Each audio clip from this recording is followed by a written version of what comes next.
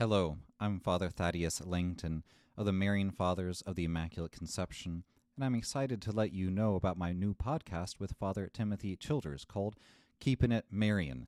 To access the podcast, simply visit divinemercyplus.org or search Keepin' It Marian on Apple Podcast, Spotify, Google Podcast, or on whatever podcast platform you prefer.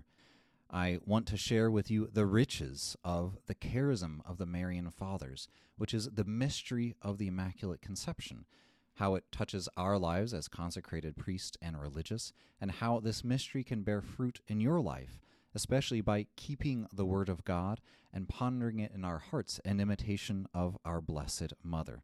I hope you'll join us. Again, it's called Keepin' It Marian. Thank you, and God bless you.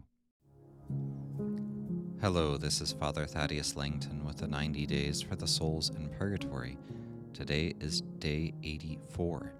Today we intercede for those who were executed. Now, we can never know with complete certainty in this life if all of those who were executed were actually guilty of their crimes.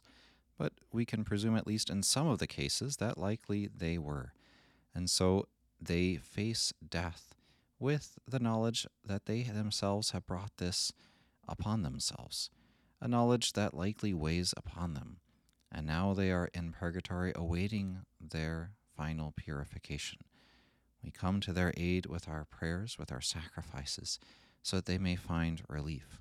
They know, as all the souls in purgatory know, that they are saved, that there is hope, that they will enter into heaven. But in the meantime, they must be purified, and perhaps from those things, those crimes that they committed, that brought about their very execution. This points to what I had mentioned some time ago about the necessity not only to confess our sins, but also to make reparation for our sins. Because God indeed forgives immediately all of our sins when we ask it of Him, especially through the sacrament of confession. But we also need to make reparation for our sins. And some of our sins are such that it's very hard to make full reparation. In fact, that is why Jesus died, because none of us alone can make full reparation. Only He can do so as the God-man. But these souls now suffer in purgatory to make continued retribution to God's justice for what they have done in this life. But we know that all is not lost. And so I encourage you today to pray the Divine Mercy Chaplet for the souls of those who were executed, for criminals who lost their lives because of their crimes.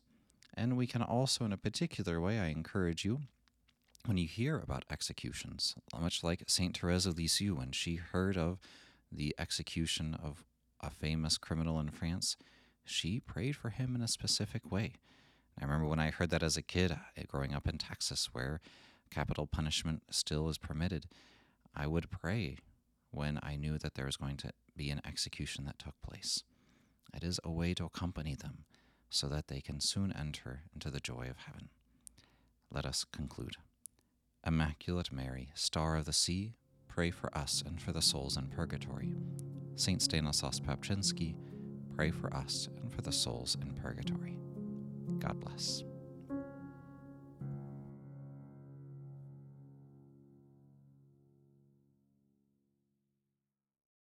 Please follow or subscribe to this podcast to receive the latest episodes and updates. If you have been blessed by this podcast, I invite you to leave a review. Reviews greatly improve our podcast ranking and will help spread this podcast to other people throughout the world. Are you a Marian helper? Join our Spiritual Benefit Society and start sharing in the graces of all the daily masses, prayers, and good works of Marian priests and brothers all over the world. Sign up is free and easy. Simply visit micprayers.org. That's micprayers.org. Thank you, and God bless you. Visit shopmercy.org to order your copy of my new book, Shining in Spotless Splendor, Consecration to the Immaculate Conception. Again, this book is available on shopmercy.org. God bless you.